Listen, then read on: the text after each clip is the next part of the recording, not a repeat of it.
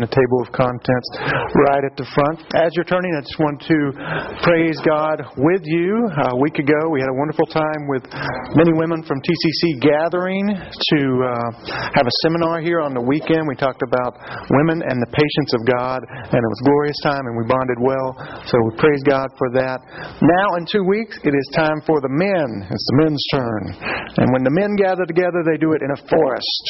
So, men of TCC, we are camping out in a couple of weeks, Saturday and on into Sunday, so you have our permission to miss church if you go on this trip. It'll be a lot of fun. We're going to the URI National Forest, and we're going to be discussing God and manhood. Should be a blast. If you have no camping experience, don't sweat it. Come along. If you're a hardcore Rambo camper, we want that too, because there are trails that you can bike on and run. It'll be a really good time. See me for details. Again, that's March 8th. And 9th. That's a Saturday all day, and then we'll come back on Sunday. It should be a blast. We're looking forward to it, and we'd love for you to join us.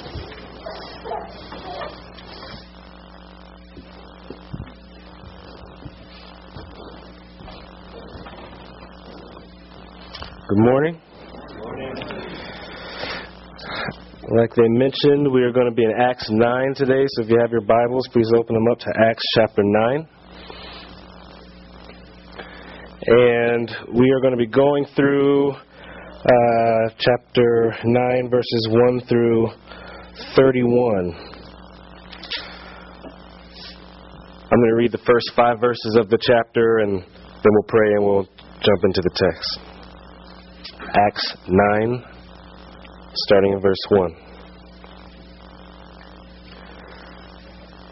But Saul, still breathing threats and murder against the disciples of the Lord, went to the high priest and asked for letters to the synagogues at Damascus, so that if he found any belonging to the way, men or women, he might bring them bound to Jerusalem. Now as he went on his way, he approached Damascus, and suddenly a light from heaven flashed around him. And falling to the ground, he heard a voice saying to him, "Saul, Saul, why are you persecuting me?"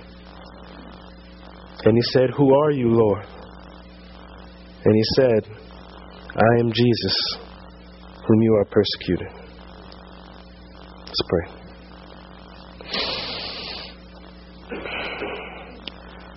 Father, we thank you for this morning, Lord, that we have to come together as a united people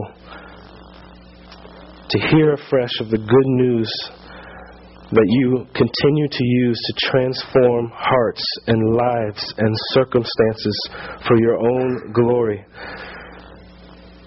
Lord, we know that it is entirely an act of the Holy Spirit to illumine your word to our hearts, to help us to see its truth, to help us to see your beauty, your glory through the word.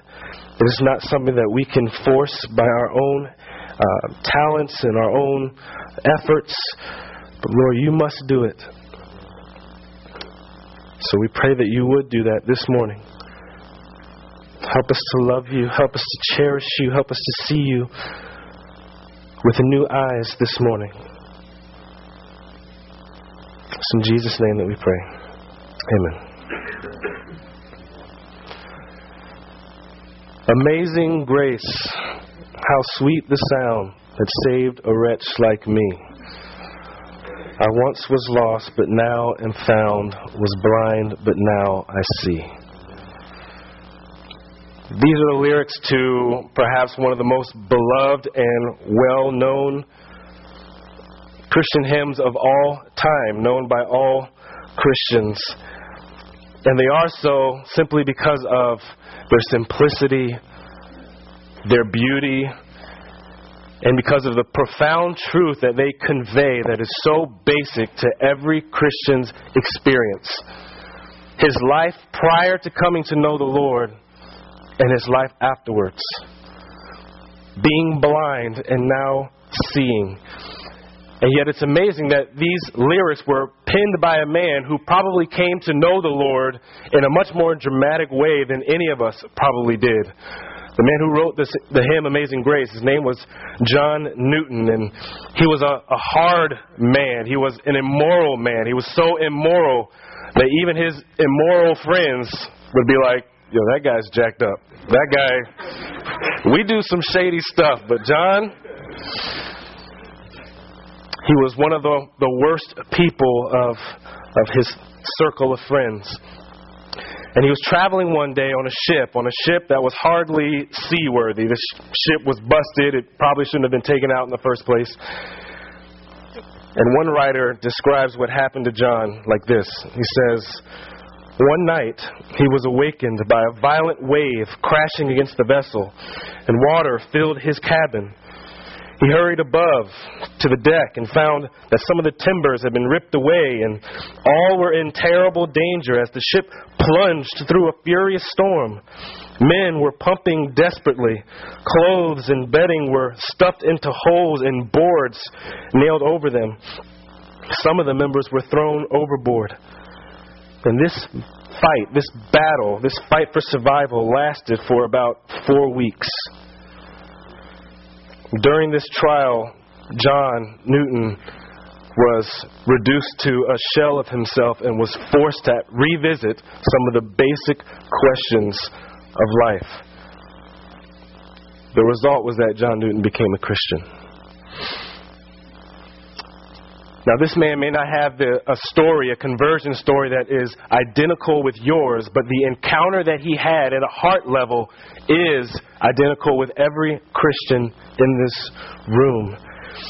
When God deals with a man or woman, He addresses and deals with the heart in exactly the same way. It's a hostile heart that is against Him, set against Him, that He must forcibly change and draw to Himself. This is the reason why we can look at men like John Newton, and although his conversion story is so much different in a sense than our own, most likely, we can still share so much in his experience as evidenced in this beloved song. And it is also why we will share and challenge ourselves today with perhaps the most well-known conversion story, and that is of Saul of Tarsus. So in today's text, we were back in the book of Acts, and we're returning back to the life of Saul, and we were first introduced to Saul back at the end of Acts chapter 7 into the beginning of Acts chapter 8, where we observed Saul standing coldly, undisturbed, only a few feet away from a man who was being pelted with stones and bloodied and killed. And this man's name was Stephen. Saul approved of Stephen's horrific death, his horrific execution, because of what Stephen said to provoke the Jewish magistrate, to incite this violent reaction by the Jews. Stephen has stood up and denounced all of this Jewish magistrate for rejecting Jesus Christ of Nazareth. Jesus, the divine Son of God, Savior of the world.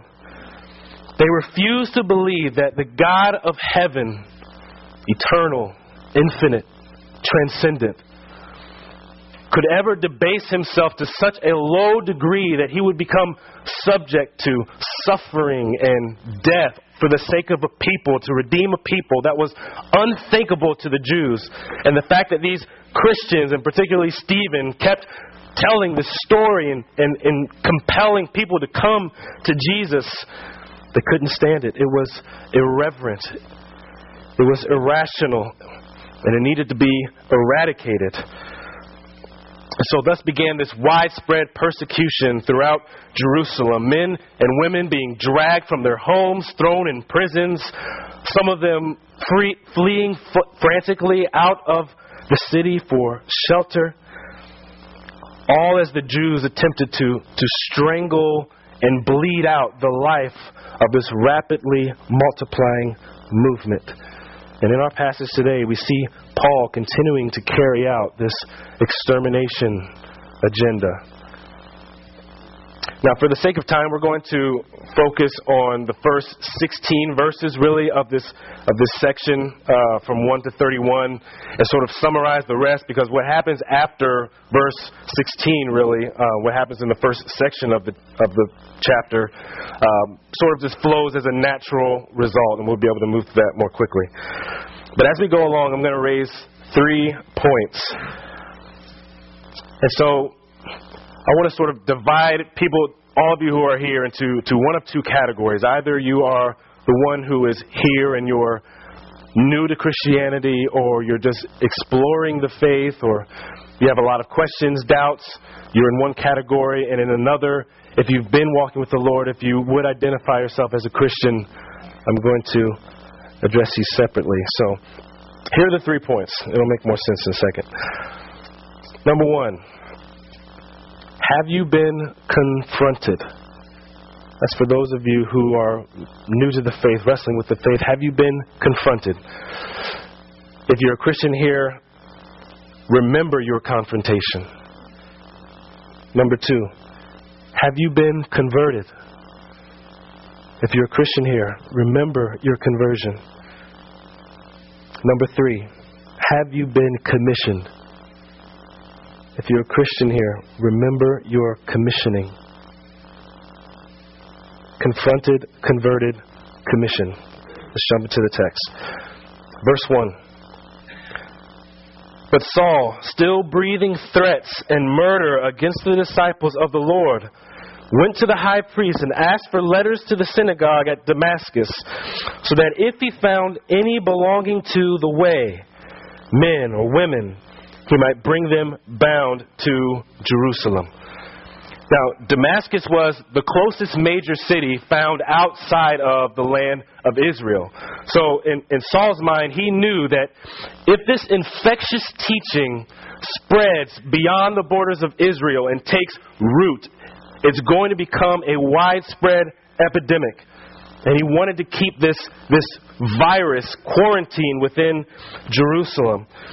And so he goes and asks the high priest, who was likely Caiaphas, the one who was the acting high priest when Jesus was murdered, accomplice to Jesus' murder.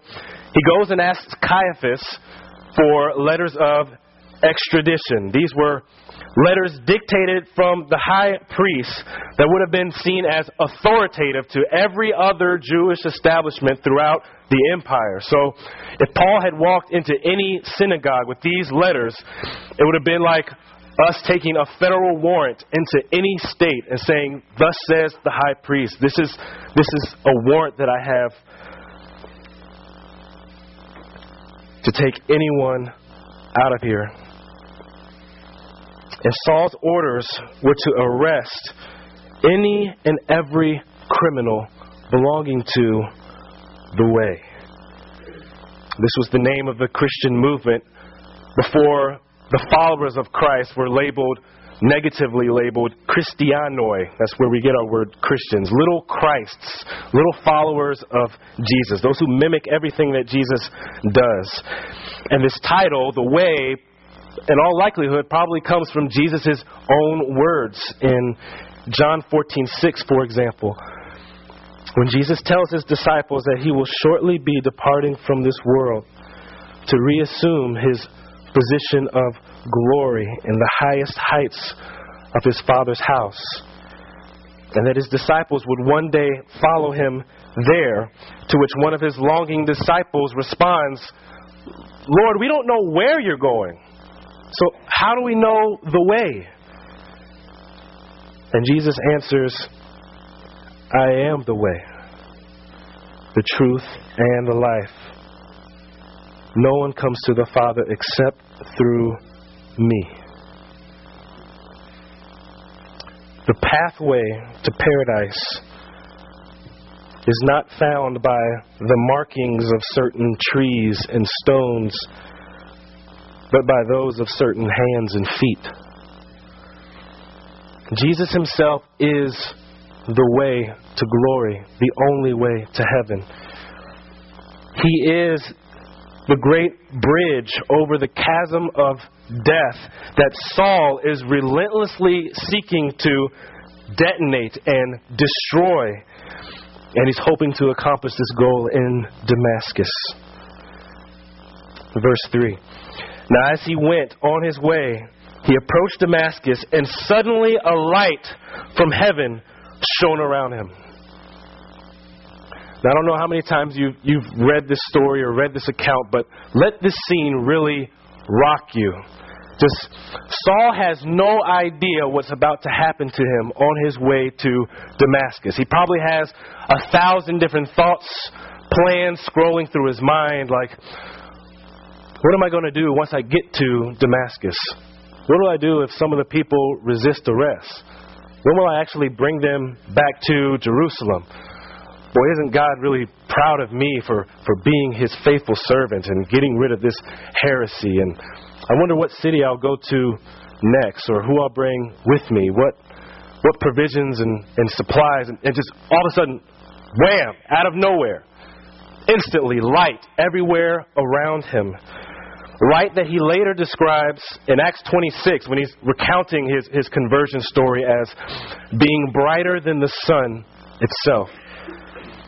There was nowhere Saul could look where he would not be looking directly into brilliant, blazing luminescence. And what's more bizarre is that verse 7 later tells us that the people that were around him, that were accompanying him, they heard a voice speaking to him, but they saw nothing. Saul sees nothing but light everywhere he can look, and the people around him see nothing. This is God sovereignly, graciously targeting Saul alone, confronting Saul, imprisoning the prison guard, not with bars of metal, but with beams of majesty. And the shock of it all just throws Saul to the ground. In verse 4 it says, and falling to the ground, he heard a voice saying to him, Saul, Saul, why are you persecuting me? And he said, who are you, Lord? Now pause. When he says Lord here, he is not acknowledging that he recognizes that this is Jesus yet. He doesn't mean Lord in the same way that you and I always mean Lord now when we're automatically talking about Jesus. In its most basic form, Lord simply means master, one who has authority over me. And Saul doesn't yet know who this person is, but he does know without a shadow of a doubt what this person is. This person speaking to me, confronting me now is Lord. Who are you, Lord? The mysterious figure then supplies the missing information. He says, I am Jesus, whom you are persecuting. Question 1. Have you been confronted similar to this? Or Christian, do you remember the time when you were confronted by God? Now you may say, well, this is a dramatic story. I mean, I didn't see light flashing all around me. Of course I wasn't confronted in this way. Like, it's totally different than my experience. But according to Paul, the most miraculous thing that is happening right now in this scene is not how God is converting him or choosing to convert him, but who God is choosing to convert in the first place. This wretched, depraved man, that is the miracle. Paul says in 1 Timothy chapter 1, verses 15 and 16, Paul's recounting his conversion, and it's who God chooses to convert that mesmerizes Paul, and we ought to take notice of. He says, this saying is trustworthy and deserving of full acceptance, that Christ Jesus came into the world to save sinners, of whom I am the foremost. But I received mercy for this reason.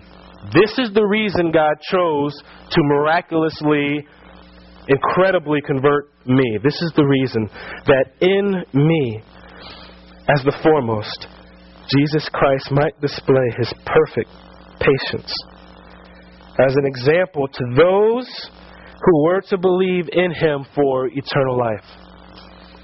That is, God chose to miraculously convert Saul so that anybody throughout human history for the rest of time could not use the excuse, I am too far gone from God for him to call me. I am too messed up. I made too many mistakes. There's no way that God could convert and confront and take a person like me, a wretch like me.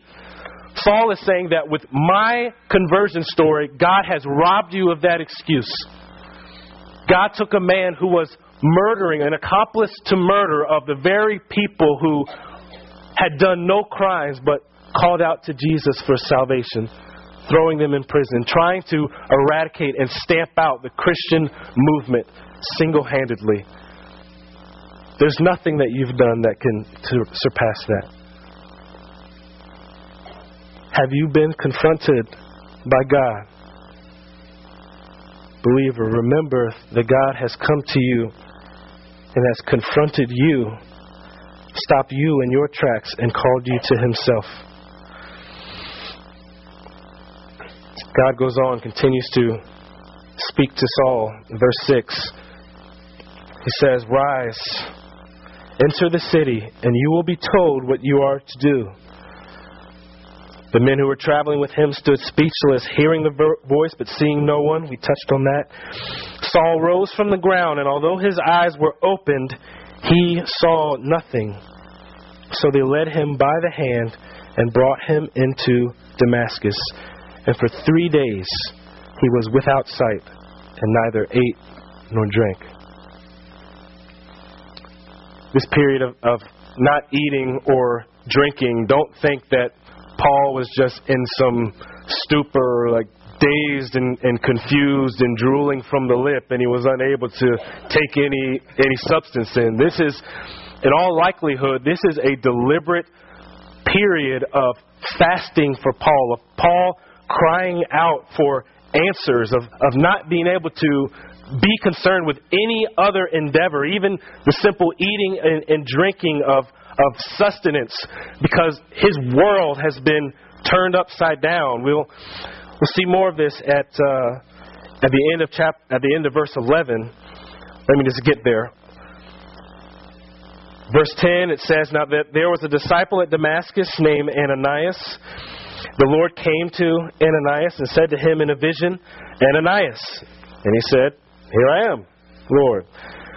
Then the Lord said to him, 'Rise, go to the street called Straight, and at the house of Judas look for a man of Tarsus named Saul, for behold, he is praying.'"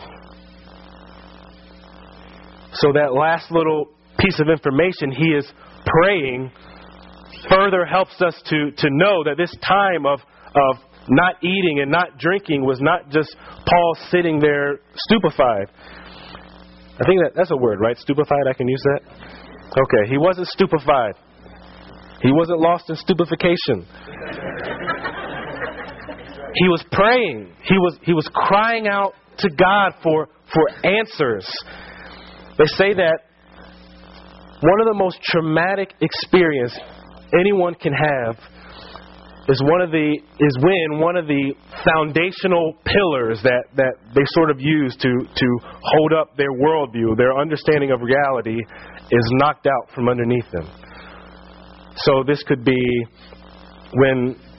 if there's infidelity discovered in a marriage that was once believed to be indestructible, or when a child is suddenly taken from parents who had often daydreamed of graduations and weddings and in-laws even. Sudden loss of a job that was believed to be secured.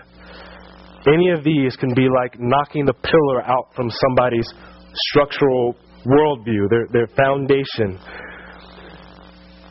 But when you challenge a way that someone views the world as a whole, what they believe about God, that's like knocking down the whole structure altogether. This is what it's like to come to know God, everything is rearranged. Saul's whole world has been knocked out from underneath him. And he's seeking, he's like one clawing about for a cleft in the face of the mountain after having been knocked off the cliff.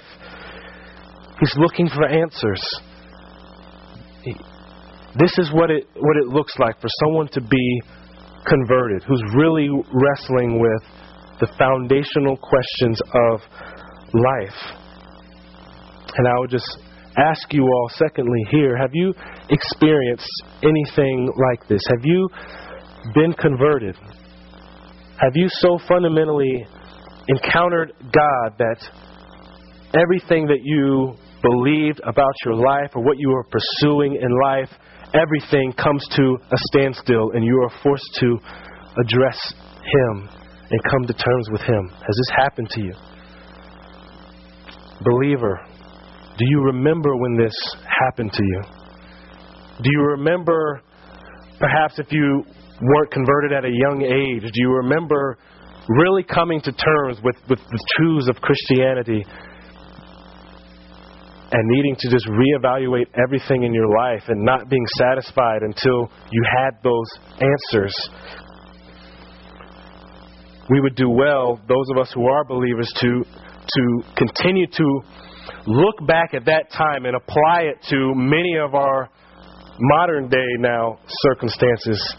Any major junction or crisis, a crossroads in our lives, do we resort back to this posture of God, of just waiting on God, or do we force God to enter into our busy schedules on our time when we set aside time for Him and give Him 30 minutes, 20 minutes, 10 minutes, however long it takes us to finish checking through our Facebook home feeds, Twitter feeds, popular videos?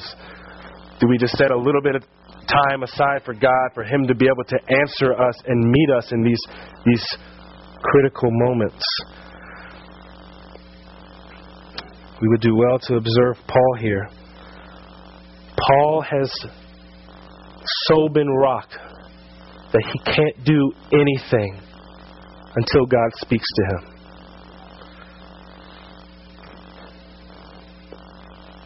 In verse 12, God continues to speak with Ananias.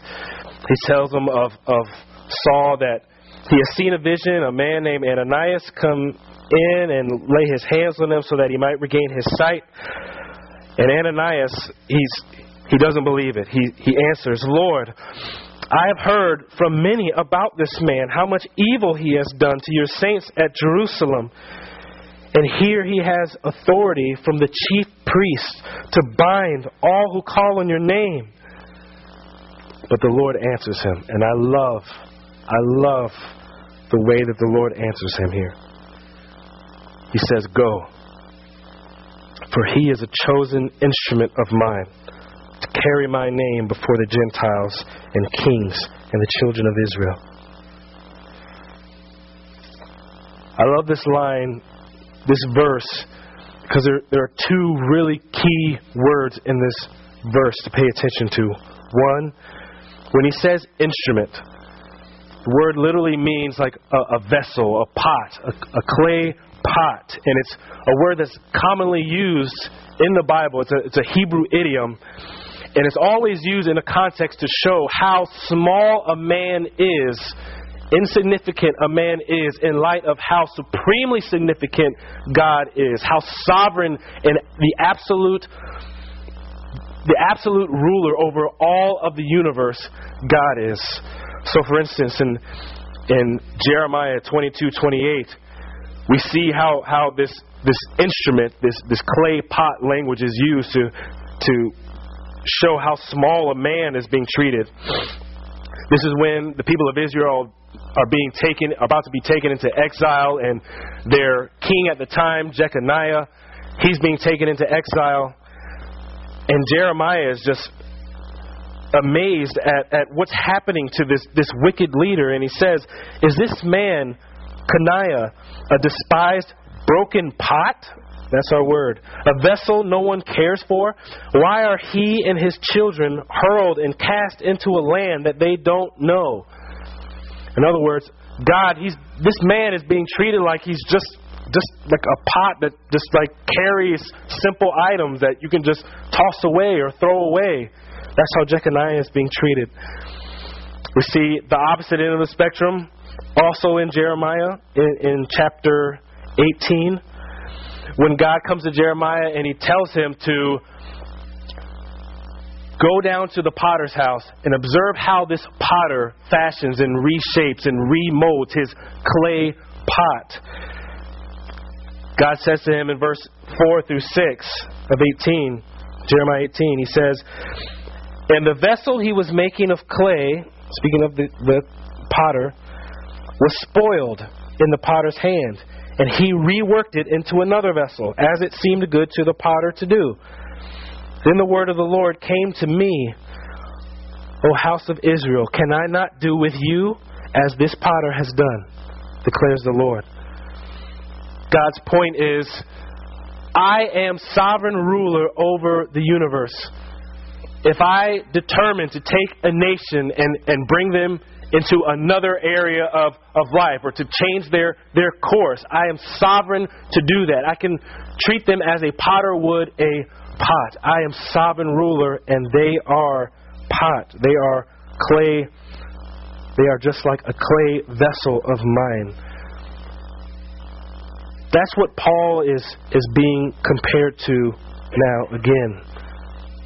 God is saying that this man will be my clay pot. He will be the one who is meant to carry my name. Now, this is the second word that is fascinating. Carry. Because it really means to bear, like to lift something that's very heavy.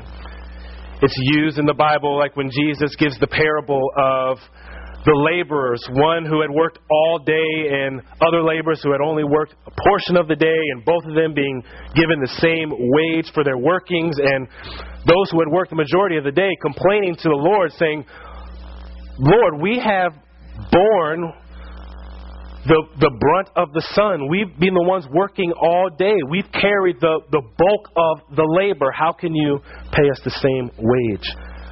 They bore the work of the labor. Or it's used to describe a woman giving birth, bearing a child. And I've been told that can be pretty strenuous as well. Or even John the Baptist. It's the word that he uses when he says, "I am not worthy to even bear his sandals." Still conveying the same meaning, that this person is so glorious. This Lord, this being is so immaculate.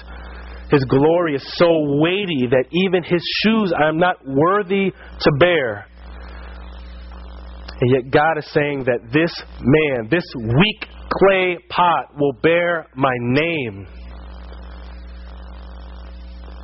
The name of God, a name is equal to saying that the very essence, his very presence, he will be my representative. Where I have given him words to speak, he will speak with absolute authority. He will bear my name. And he will do so to the Gentiles and the kings and the children of Israel. It goes on in verse 16 and says that, "For I will show him how much he will suffer for the sake of my name." This is going to be it's a call to suffer. It's a difficult task. And just how do you respond to that when you see this in Saul's life? Is there a sense of unfairness here? Is it wrong for God to give Saul this undesirable task? The answer is no. Bearing the name of God is actually the most privileged calling God can give to a man. You know, in the Civil War, they say that bearing the flag in the midst of a battle was one of the most coveted positions.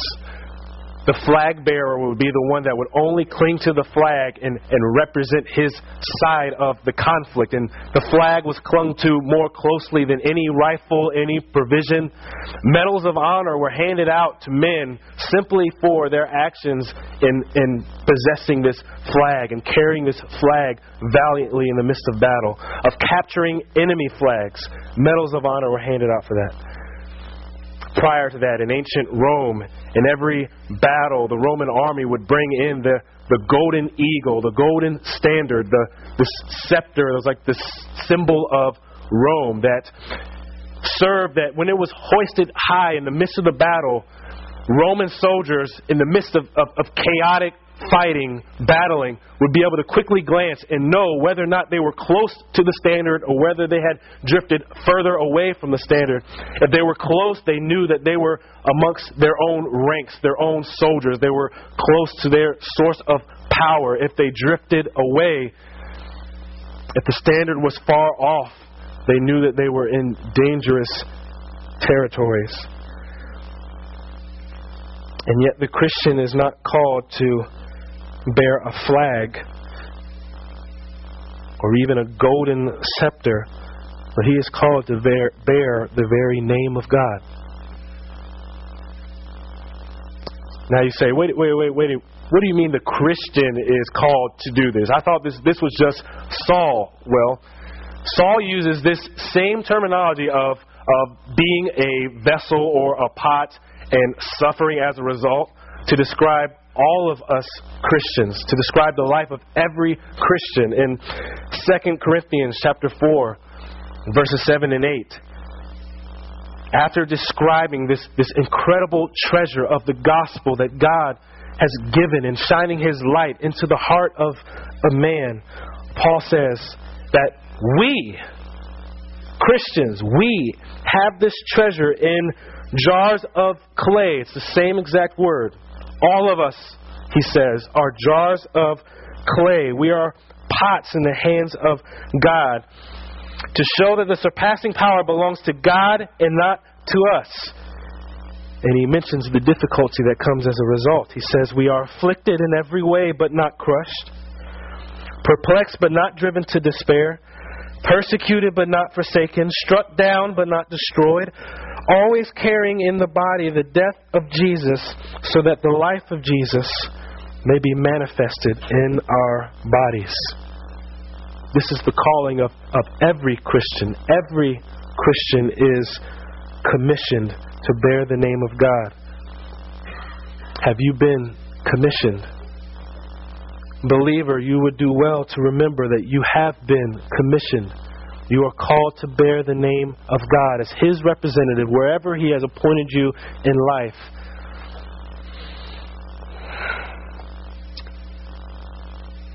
Now we see the fallout of this calling, this confrontation upon Saul, this conversion of Saul, this commissioning of Saul in the rest of the chapter. We see that ultimately Ananias does go to the house. He lays hands on Saul, and Saul is converted. He's filled with the Spirit. He arises and goes to be baptized as the appropriate first step of obedience of any follower of Christ. And he immediately, verse 20 says, begins proclaiming Jesus in the synagogues, saying, He is the Son of God.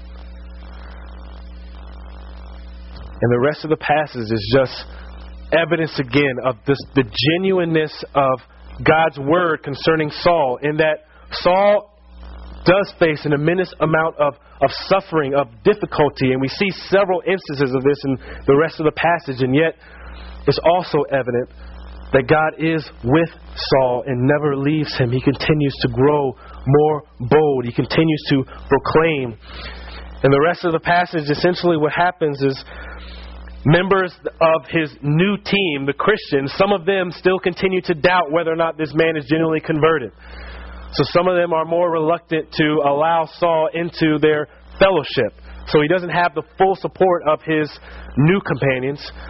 On top of that, his old group, the Jews, once they hear him proclaiming that Jesus is the Son of God, they start to try to kill him as they were trying to kill and get rid of all of the Christians in the first place. It's difficult for even the apostles to warm up to Saul. They eventually do so, but after difficulty. And another group of Jews, the Hellenists, those who spoke Greek, there were another group that was attempting to kill Saul. And all of this difficulty comes upon Saul as the Lord had prophesied. And yet, continuously, we see that Saul continues to boldly proclaim the gospel, to stand up for the gospel. And the result is in verse 31. Despite all of this difficulty that comes with the task that is laid upon Paul, the church throughout all Judea and Galilee and Samaria had peace and was being built up, walking in the fear of the Lord and in the comfort of the Holy Spirit. It multiplied.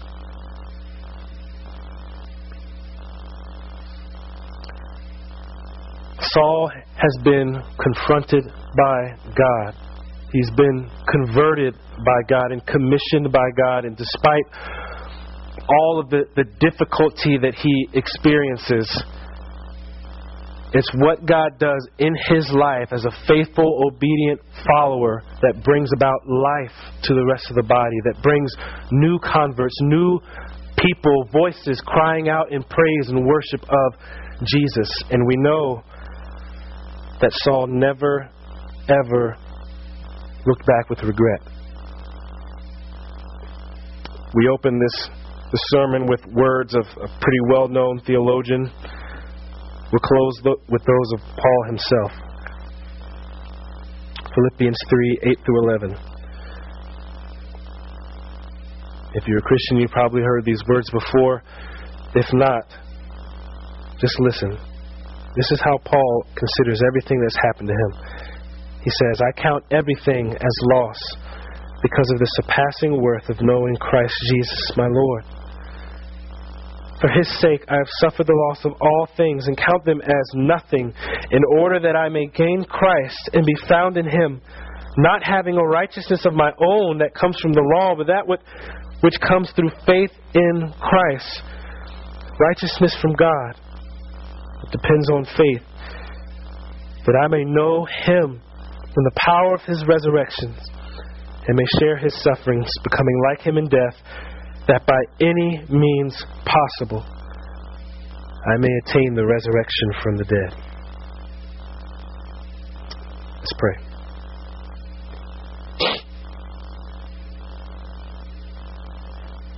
Father, I thank you for this